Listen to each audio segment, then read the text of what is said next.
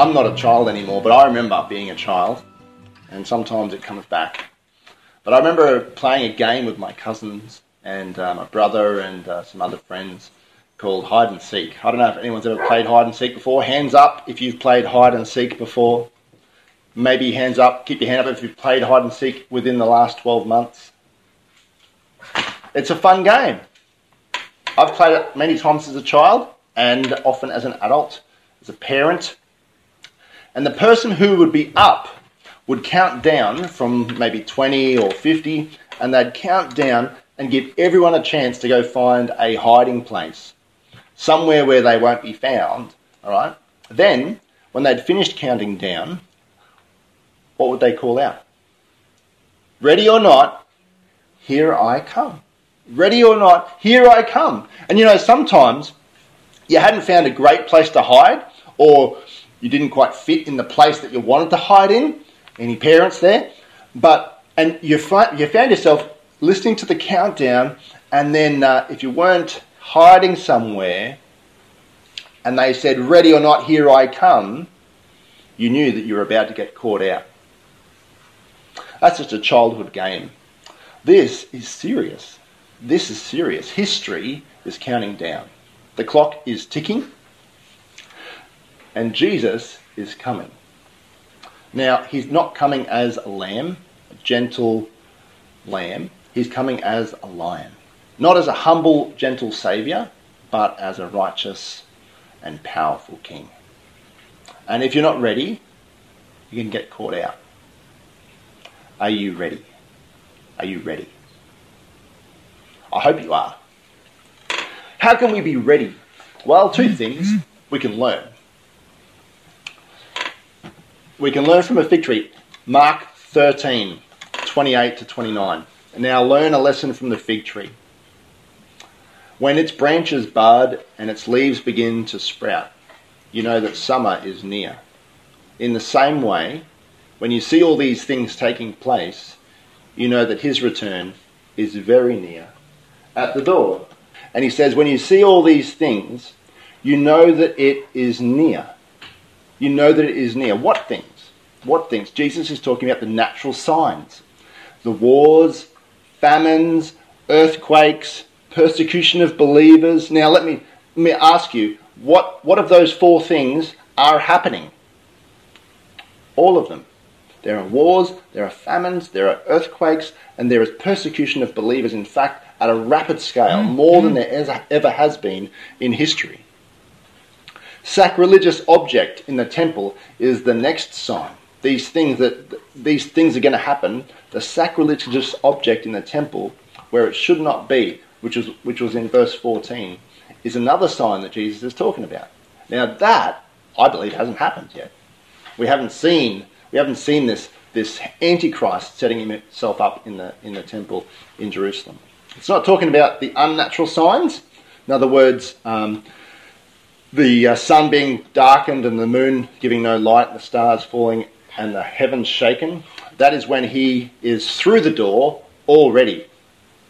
It all seems we are waiting for is the guy to turn up, the sacrilegious object in the temple in verse 14. If this is true, then Jesus isn't very far away at all. We're just waiting for that one thing to take place. One thing to take place. He's at the door, he says. Learn from the fig tree. When you see all these things happen, he's very close, he's at the door. In Revelation chapter 3 and verse 20, Jesus is at a door. He's at the door of a church. He says these words, "Look, I stand at the door and knock. If you hear my voice and open the door, I will come in and we will share a meal together as friends." Now it's pretty sad that Jesus is actually outside of a church's door knocking to come in. That's a pretty sad state of the church, right? But it tells me that one day maybe the church will be like that. It's almost like Jesus isn't actually present in the meetings. There's an interesting scene here. The door is at the door. Jesus is at the door knocking. He's knocking on a door, waiting to come in. If you let him in now, then when he comes then, you'll be with him forever. You'll be ready. You won't be caught out. He'll welcome you inside of heaven. But how? do we open the doorway to our hearts and welcome Jesus in? How do we let Jesus in before it's too late? Well, it's easy. Repent. Repent. Repent and believe. Repenting means just turning away from what we know is wrong and surrendering our lives to Jesus as our Lord, our King, our boss, our master, our Saviour. He is getting closer and closer to the door, to the glorious and powerful return that he talks about in verse 26 we looked at last week. But when? How long? How long will it take? Why hasn't he come back already to destroy evil and all the evil people in the world? The Bible has some assurance for us, right? Because I want Jesus to come back and destroy all evil. There's a lot of evil out there. But let's read from 2 Peter chapter 3. It goes like this. Peter writes, I want to remind you that in the last days scoffers will come, mocking the truth and following their own desires. They will say, what happened to the promise that Jesus is coming again? From before the times of our ancestors, everything has remained the same since the world was first created. They're saying nothing's changed. He's not coming. So they scoff. Scoffers will come. Unbelievers will come. I mean, they're out there now. They'll get you to doubt Jesus' words. They'll get you to doubt your own faith in him. And some, sadly, have even turned away from following Jesus because of these scoffers that come. Scoffers will come. But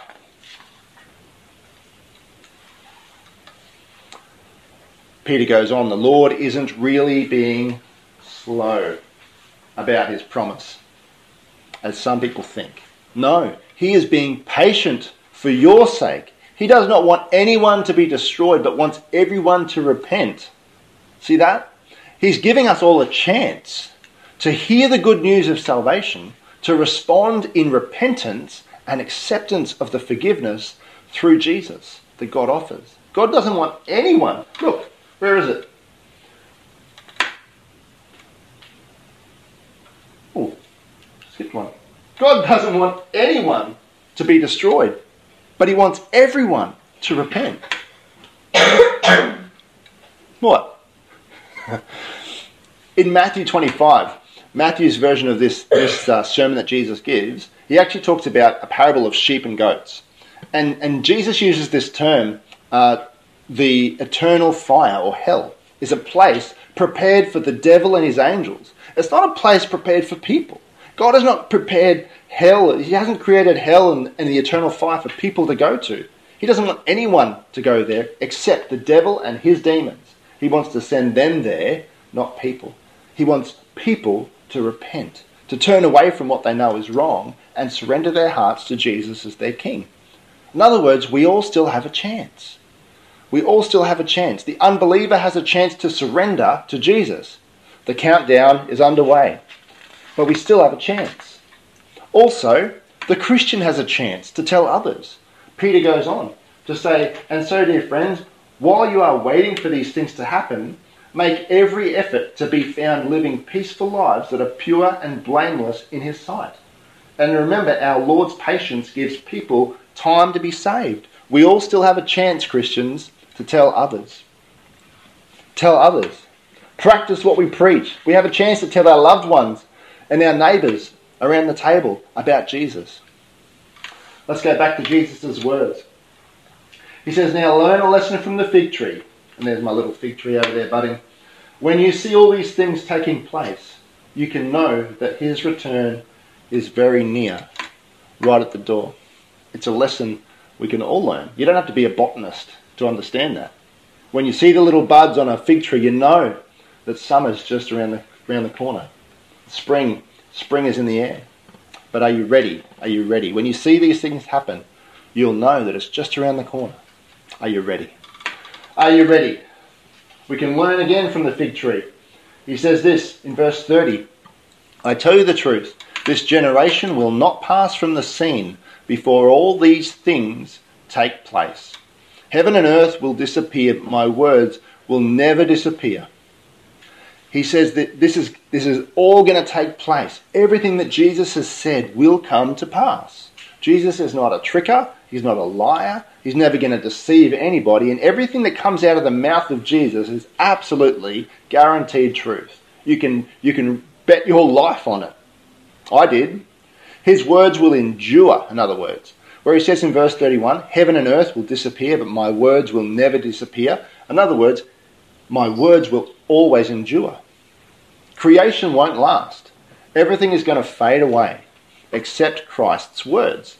Now this is not talking about the Bible, the Word of God. It's not talking about the Bible. This, in the context, is talking about the very words of Jesus here. His prophecy and his teachings. Remember back in chapter 12, Jesus was getting attacked by the religious nuts, the different kinds of religious orders that were coming to him and attacking him, trying to trip him up in his words, it says in Mark 12:13. But Jesus responded every single time with truth and never got trapped. He never got tripped up in his words. His words endure. His words endure. Creation won't endure, but his words endure. Check out this. This is what Jesus prayed before his death in this last week. He said, he was talking to the Father. He says, for I gave them, the disciples, the words you gave me, and they accepted them. They knew with certainty that I came from you, and they believed that you sent me. He's talking about his words. Jesus' words will endure. His words will never disappear. Here is a portion of Jesus' prayer in John 17. Notice that he got the words from the Father. And the disciples accepted the words that Jesus spoke. Sometimes they didn't understand the words Jesus spoke, like in the parables. They were a bit confused and they had to ask questions, but they still accepted the words that Jesus spoke. Here's another example coming up after Jesus had been saying some really tough stuff about his body and bread and really tough to understand in John chapter 6. And just at the end of John chapter 6, we see these words of Jesus. He says, the Spirit alone gives life. Human effort accomplishes nothing. The very words I have spoken to you are spirit and life. His words will endure. His words became spirit and life to his hearers. He spoke to people's hearts and spirits. They came alive inside whenever he spoke. He didn't speak like all the other religious authorities, and he still doesn't. He still speaks, and when he speaks, we come alive on the inside. I still don't understand some of the stuff that Jesus said, but it's good for me anyway, right? I don't understand all that's in a cake. I don't understand the whole recipe, but I eat it because I know it's good for me. It's good for my spirit. The Word of God, the words of Jesus are good for my spirit. They bring life. And in the end, the words of Jesus are going to endure. Everything else is going to fall apart. But Jesus' words will endure forever. It won't matter what my opinion is on Judgment Day. It won't matter what your opinion is on Judgment Day. It won't matter what the vast majority of people believe. It's not a case of majority wins. It's like at a conference, we get to all go to this last day conference when Jesus comes back and we all have a voice, but Jesus is the only one with a vote. His word endures. I want to line up my life to his words. And after Jesus said these words, Peter's come up to him, or the other disciples at this point. Many of his disciples turned away and deserted him because they couldn't understand, they couldn't grasp it. And then Jesus turned to the 12 and asked, are you going to leave too? And then Peter replied, Lord, to whom would we go? You have the words that give eternal life. You have the words of eternal life. The disciples understood this principle. These guys had been with Jesus, heard his teaching, and were puzzled a lot of the time. But where else could they go? Jesus' words have eternal weight, and they endure forever. I have a fig tree outside. We've been growing it for a while, and it's been losing leaves. And it's pretty sad to watch. But just the other day, it lost its last leaf. And now it just looks like a stick sticking out of the ground. I cannot will my fig tree to speed up the process or be another kind of tree, produce another kind of fruit. The process is happening whether I like it or not. It is getting ready for winter here in Australia. Ready whether I'm ready or not. And in just the same way, what Jesus has declared here about his return is happening, whether you or I are ready or not, because his words endure. So if he says it, it's going to happen. Let's move on. What else can we learn from the fig tree? Well, Jesus says here in verse 31, heaven and earth will disappear, but my words will never disappear. Creation won't endure. Creation will disappear. Don't worry, he's planning a new heaven and a new earth for us. The natural world is only temporary, and we must not focus on it. Though it's beautiful, there's some lovely places to go visit, it is all going to disappear one day. We must not set our minds on it. We must set our minds on eternity. Set our minds on eternity. And Jesus is the only way to have eternal life. Speaking of temporary and eternal, I have a scripture for you from 2 Corinthians chapter 4, verse 18. Paul writes these words, "So we don't look at the troubles we can see now. Rather, we fix our gaze on the things that cannot be seen. For the things we see now will soon be gone, but the things we cannot see will last forever." Now that makes no sense, unless you believe. We must prioritise the things in our life that are eternal. For example, our souls are eternal. Our loved ones' souls are eternal. Everything else, the Bible says, is going to disappear. It's going to be burned up. It's going to disappear. Can we learn a lesson from the fig tree tonight? Jesus goes on. "However, no one knows the day or the hour when these things will happen, not even the angels in heaven or the Son himself. Only the Father knows. And since you don't know when that time will come, be on guard, stay alert and pray." We have no idea when the day or the hour will be. Timing is in the Lord's hands. But watch the times. But don't set a date. Please don't set a date. So many people have set dates in the past. There have been people throughout history that have sought to predict the day and the hour of Jesus' return. Wesleyans included, might I just add. But one word, why? Why? Jesus said in verse 32, what? Have a look. No one knows the day. No one. I looked up the Greek word for no one. Guess what it means, Tim? No one. And if Jesus' words endure, then that obviously endures. No one knows the day or the hour. So what's the point? We must be ready at a moment's notice. We must be ready as possible, as ready as we possibly can be. So we'll learn from the fig tree that it's coming soon.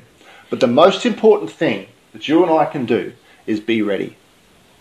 Now, I'm a dad, 5 kids, 1 wife. It takes us a while to get ready. If we need to go somewhere, it takes us a while. And, you know, I'm not going to pick on any people, but I'm probably one of the worst. But it takes us a while sometimes to get ready. And if it's a rush, if it's an emergency, it's amazing how quickly we can get out the door. But we'll get down the road, and halfway down the road, someone will forget a hat. Someone will forget a lunchbox. Someone will forget a jumper. Someone will forget a wallet. Someone will forget a mobile phone. We have to come back. It's difficult to be ready. But Jesus here is talking about when he comes back.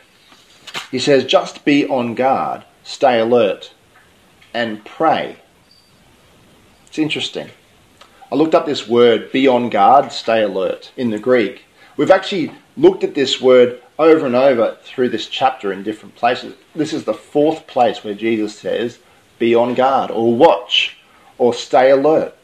And it's a word, blepo, in Greek. Any Greek people watching? There you go. I hope I said it right.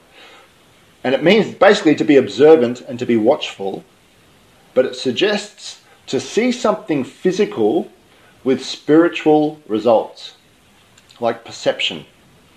That is, it carries what is seen into the non-physical, immaterial realm, so a person can take the needed action. In other words, look what's going on with your eyes, but there's more then meets the eye. We should be looking at the world like that, through eyes like that. And pray, says Jesus, and pray. Set your focus on the signs of the times. Sure, fine, but it is more vital that you set your focus on the very Lord of the times every day in prayer, especially as stuff starts getting worse fast. After all, it's him we're to watch for, right? It's him we are to notice. Jesus even taught in Matthew 5 the Beatitudes. Blessed are the pure in heart, for they shall see God. He's coming. Are you ready? Jesus said the coming of the Son of Man can be illustrated by the story of a man going on a long trip. When he left home, he gave each of his slaves instructions about the work they were to do, and he told the gatekeeper to watch for his return. How can I be ready? How can I be ready like a gatekeeper? How can I be watching for his return? Well, Jesus goes on.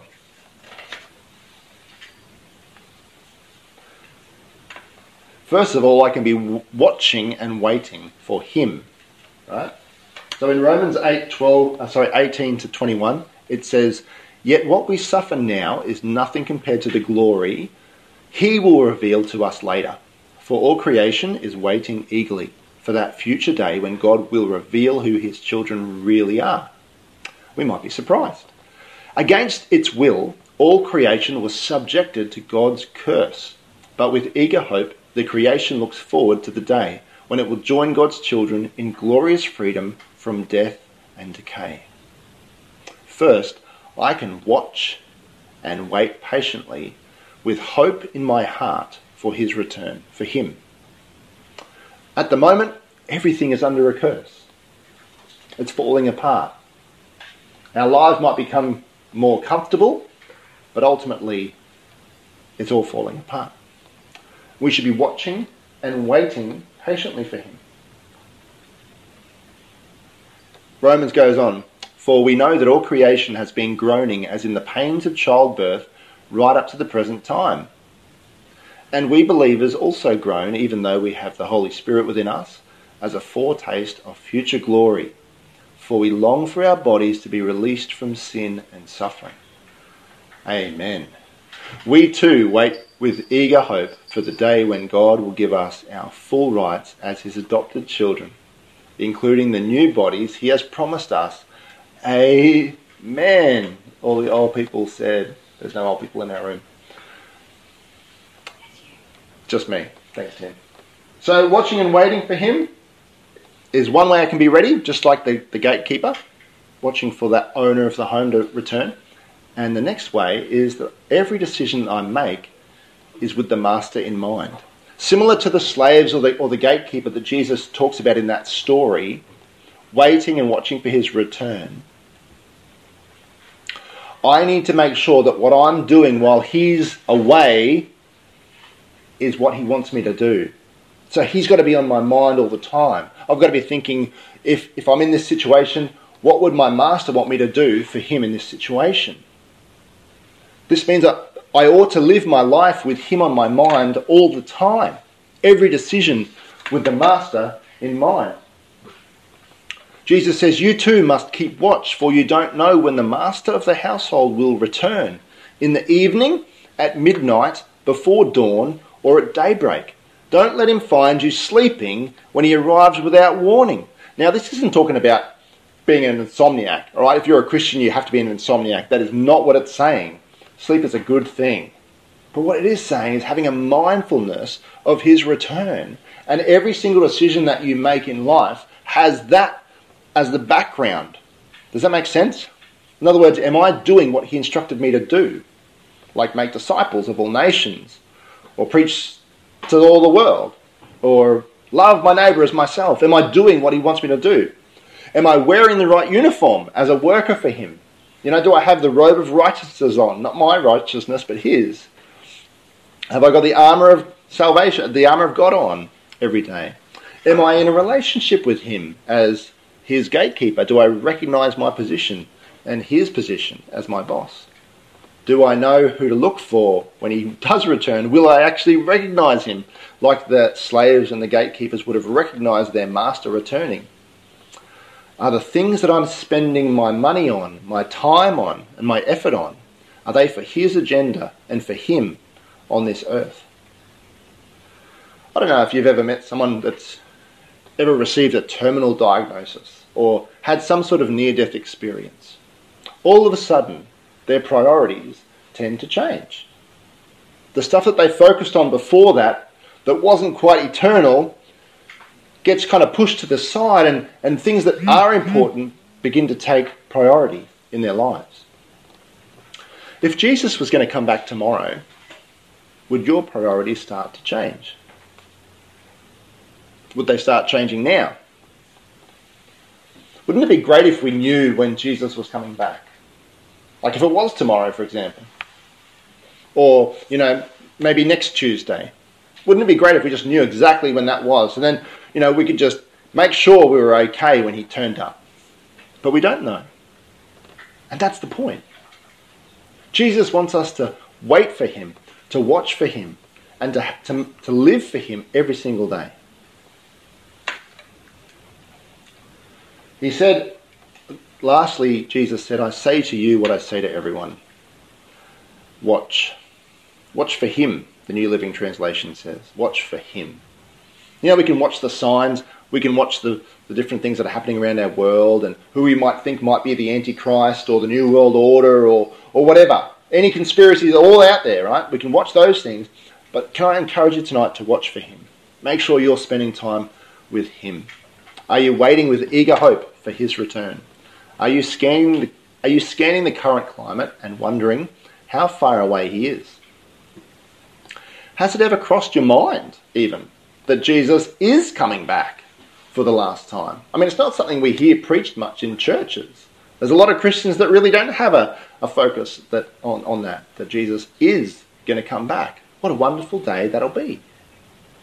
One more question exists, though, that I want to ask you tonight.